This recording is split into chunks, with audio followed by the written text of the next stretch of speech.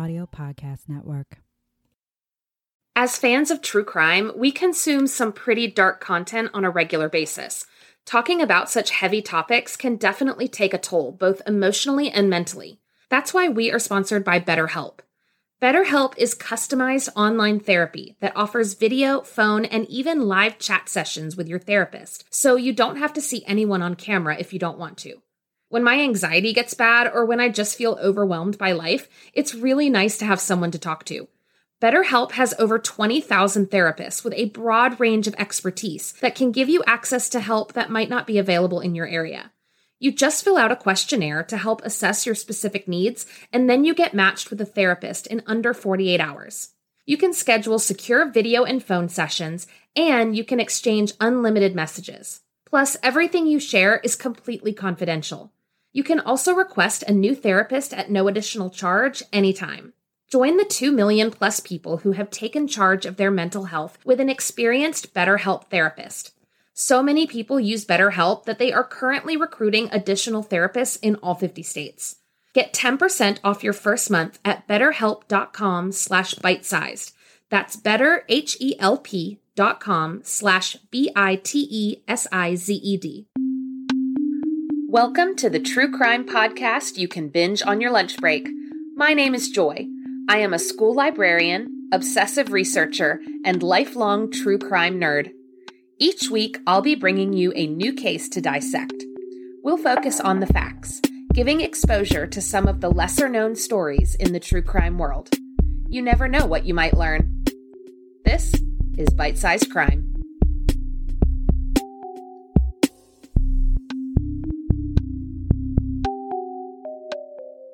Welcome back to Bite-Sized Crime.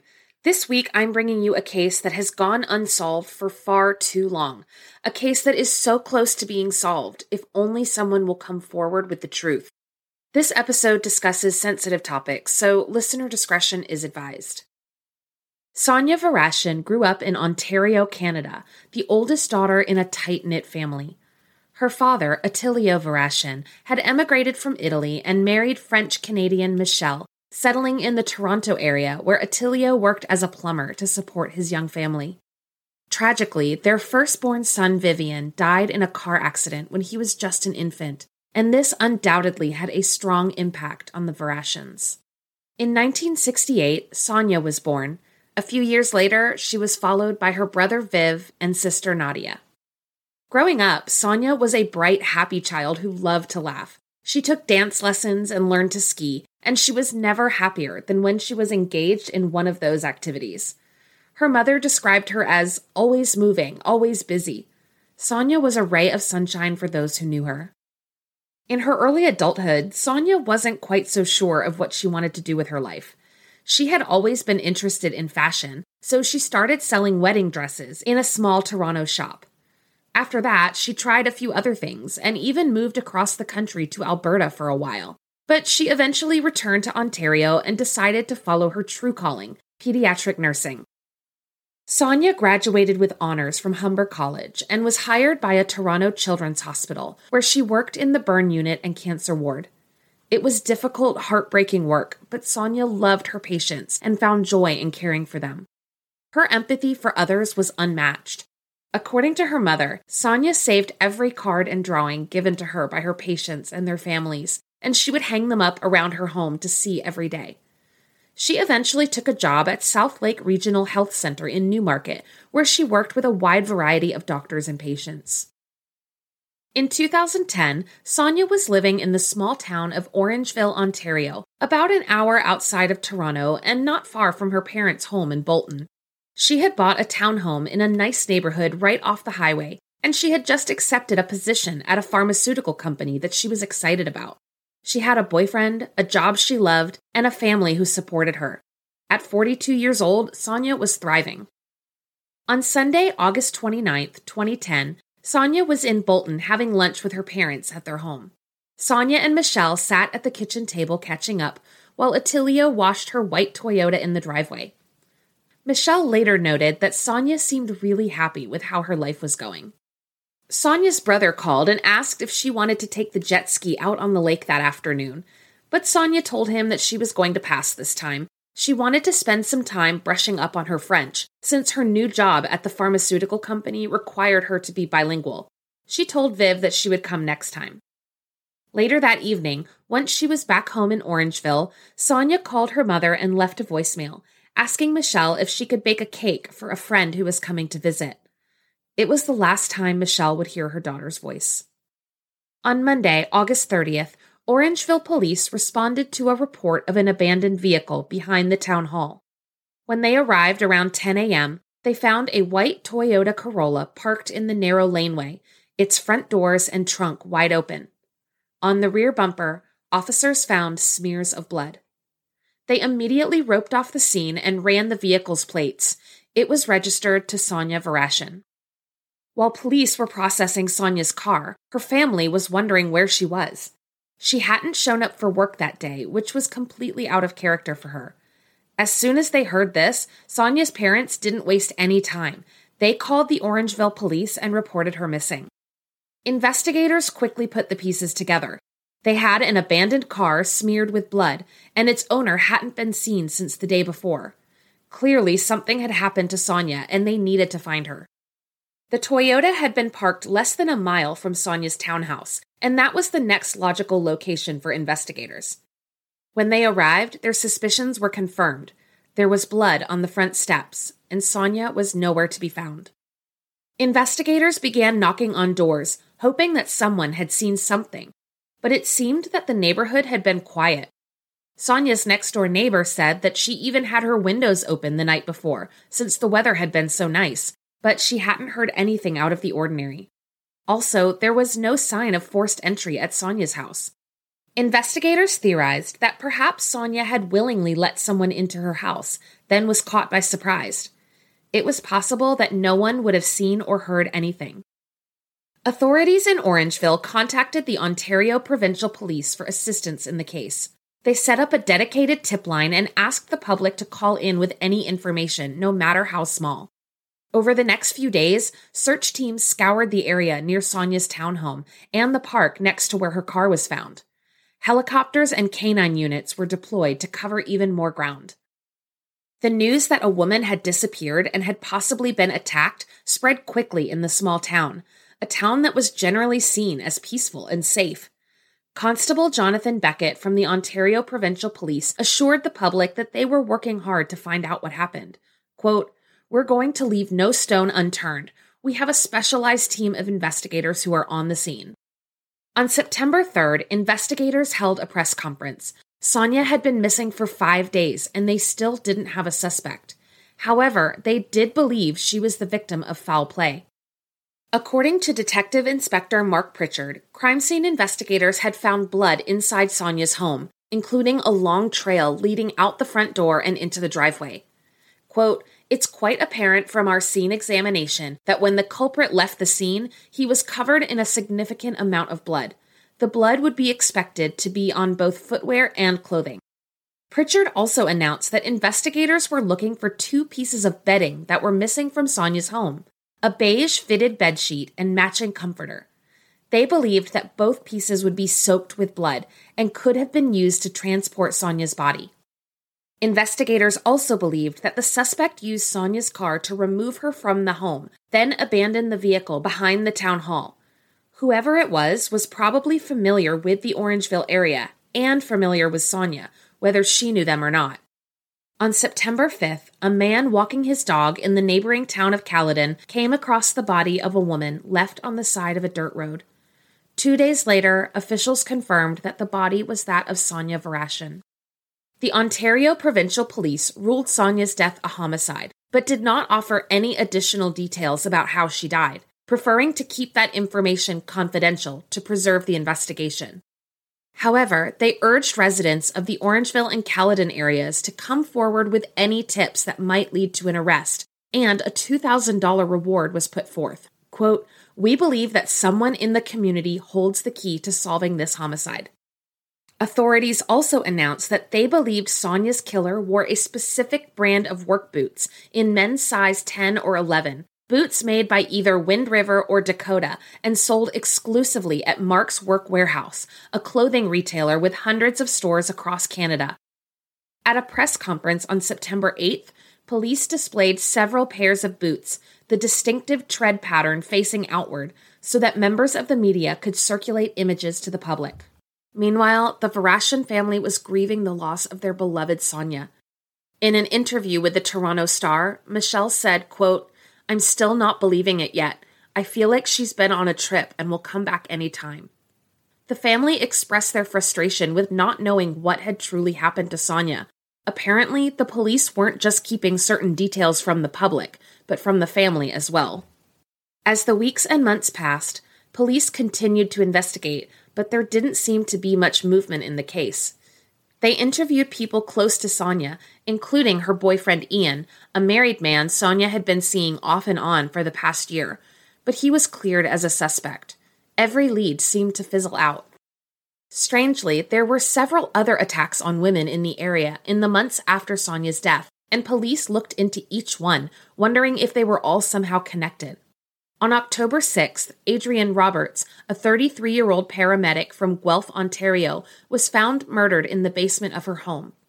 On December 8th, Shelley Loader, a 44-year-old photographer, was brutally attacked in her studio in Mono, just miles away from Orangeville. Shelley managed to survive her attack and was able to give police a description of her assailant. 3 women of similar ages and life circumstances, all attacked within a 30-mile radius just months apart. But as time passed, investigators could not find anything linking the cases together. Adrienne's husband was later convicted for her murder, and Shelley's attacker slipped into the shadows. In December of 2010, investigators in Sonia's case announced that they had partnered with the FBI's Behavioral Analysis Unit to develop a criminal profile of the person they believed killed Sonia. According to Detective Pritchard, Sonia's killer was a man not just familiar with the town of Orangeville, but also the rural roads where Sonia's body was later found. He would have displayed altered behavior after killing Sonia, possibly drinking more heavily than usual or missing work for an extended period of time. He may have tried to isolate himself and acted angry and irritated with others. Pritchard also suggested that the killer may have moved out of his house in the first weeks of September. Quote, "Someone familiar with the killer may recognize these traits, and we are appealing to that individual or these people to come forward and call the police immediately." Pritchard also reminded the public of the distinctive boots worn by the killer and the fact that they believed he had used Sonia's white Toyota Corolla to transport her body from her house to the wooded area in Caledon, then driven the car back to Orangeville before abandoning it behind the town hall. Investigators hoped that this profile would jog someone's memory and generate new leads, but again, months passed with no arrests. In early 2011, Detective Andy Karski took over as lead investigator on Sonia's case and began re-interviewing people who knew her or may have interacted with her. Karski told the Toronto Star, quote, "We're taking a look at all the issues surrounding her life, her friends, her work associates. All that is part of the ongoing investigation." Karski soon discovered that Sonia had been involved in some conflict at the health center where she had worked. A few months before her death, Sonia had been confronted by a supervisor after she had changed the dosage of a patient's medication without authorization. Sonia had told her mother that the confrontation had created unbearable tension between the coworkers. Sonia eventually left the health center and accepted a job with a pharmaceutical company. Karski explored this avenue, but Sonia had left the job on her own terms, and there didn't seem to be any hard feelings on either side. Karski also looked again at Sonia's neighbors. There had been several young men renting a townhome a few doors down from Sonia, and Sonia had told her mother that they were loud and rowdy late into the night. Sonia had even called the police on them a few times. But the young men had moved away ages ago, and the lead didn't go anywhere. Another avenue that Karski explored was Sonia's digital footprint. Investigators had Sonia's computer in their possession, and they discovered that she had been communicating with several men on the dating site Plenty of Fish. Had Sonia been killed by someone she met online? This widened the pool of potential suspects exponentially. On May 24, 2011, investigators made a bold move. The Ontario Provincial Police asked members of the public to voluntarily submit DNA samples. In a press conference, Detective Karski made it clear that they had the killer's DNA. They just needed to find the match. Quote, "By providing a DNA sample, you will assist in our efforts to catch the person responsible for the senseless and brutal slaying of this young girl and bring them to justice. It is completely confidential, and by agreeing to provide this voluntary sample, you will be doing a great service to your community and public safety." Naturally, this announcement garnered some opposition. The Canadian Civil Liberties Association condemned the move, calling it coercive and saying that individuals would feel obligated to give up their privacy. But the police defended their decision, saying that all samples would be destroyed after the investigation. They moved forward with the plan, and over the next 15 months, they collected over 600 DNA samples. In August of 2012, Karski told the Toronto Star that Sonia's case was still open and active, and they were methodically moving through every lead and connection they could find. But time continued to move forward. Every few months, a new search would take place, usually centered around Orangeville and Caledon. Tips would trickle in from the public, and police would investigate each one, but as each year passed, the updates came less frequently. On the 3-year anniversary of Sonia's death, police announced a $50,000 reward for any information leading to the arrest of Sonia's killer. On the 4-year anniversary, they released a grainy surveillance video, which showed 2 people in a park gazebo near where Sonia's car was abandoned. The individuals were later found and ruled out as suspects. 5 years into the investigation, there was a new team of detectives on the case, but still very little movement. Detective Inspector Sean Glassford told the Orangeville Banner that they hadn't given up on finding Sonia's killer. Quote, "There is frustration because we can't solve it, but the dedication is there. It's just one of those cases that has been very difficult to solve." 7 years in, Detective Glassford said that he hoped new DNA technology could help them move forward with identifying their suspect. 8 years in, he said that they were closer than ever to solving the case. Even after 9 long years, Glassford insisted that the case was not cold. Quote, "This case has always been active. It has always been investigated. We have never not been investigating.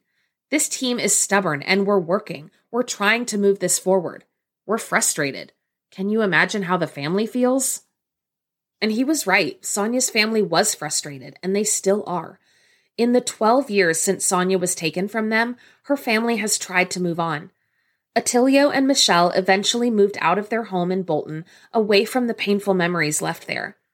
Sonia's siblings are raising their own families, children who will never know their aunt. And the family still doesn't know how Sonia died or who killed her. Police are keeping that information hidden, hoping that someday Sonia's killer will be caught, and only he will know the truth of what happened. Police are still actively seeking information that could help solve this case. If you have any information about the death of Sonia Varaschin, please contact the Ontario Provincial Police or visit CanadianCrimeStoppers.org to submit a tip. It's never too late to find justice for Sonia. Thank you for listening to Bite-Sized Crime. This episode was written, researched, and edited by me, Joy Scaglione. Theme music is by Arts Guitars. For episode transcripts, pictures, and sources, please visit bitesizedcrimepod.com. You can also follow the podcast on Instagram at bitesizedcrimepod. If you have a suggestion for a case I should cover, please email me at bitesizedcrimepod@gmail.com.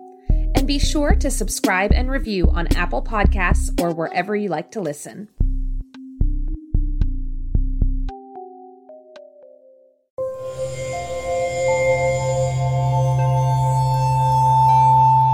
Part of the Boundless Audio Podcast Network.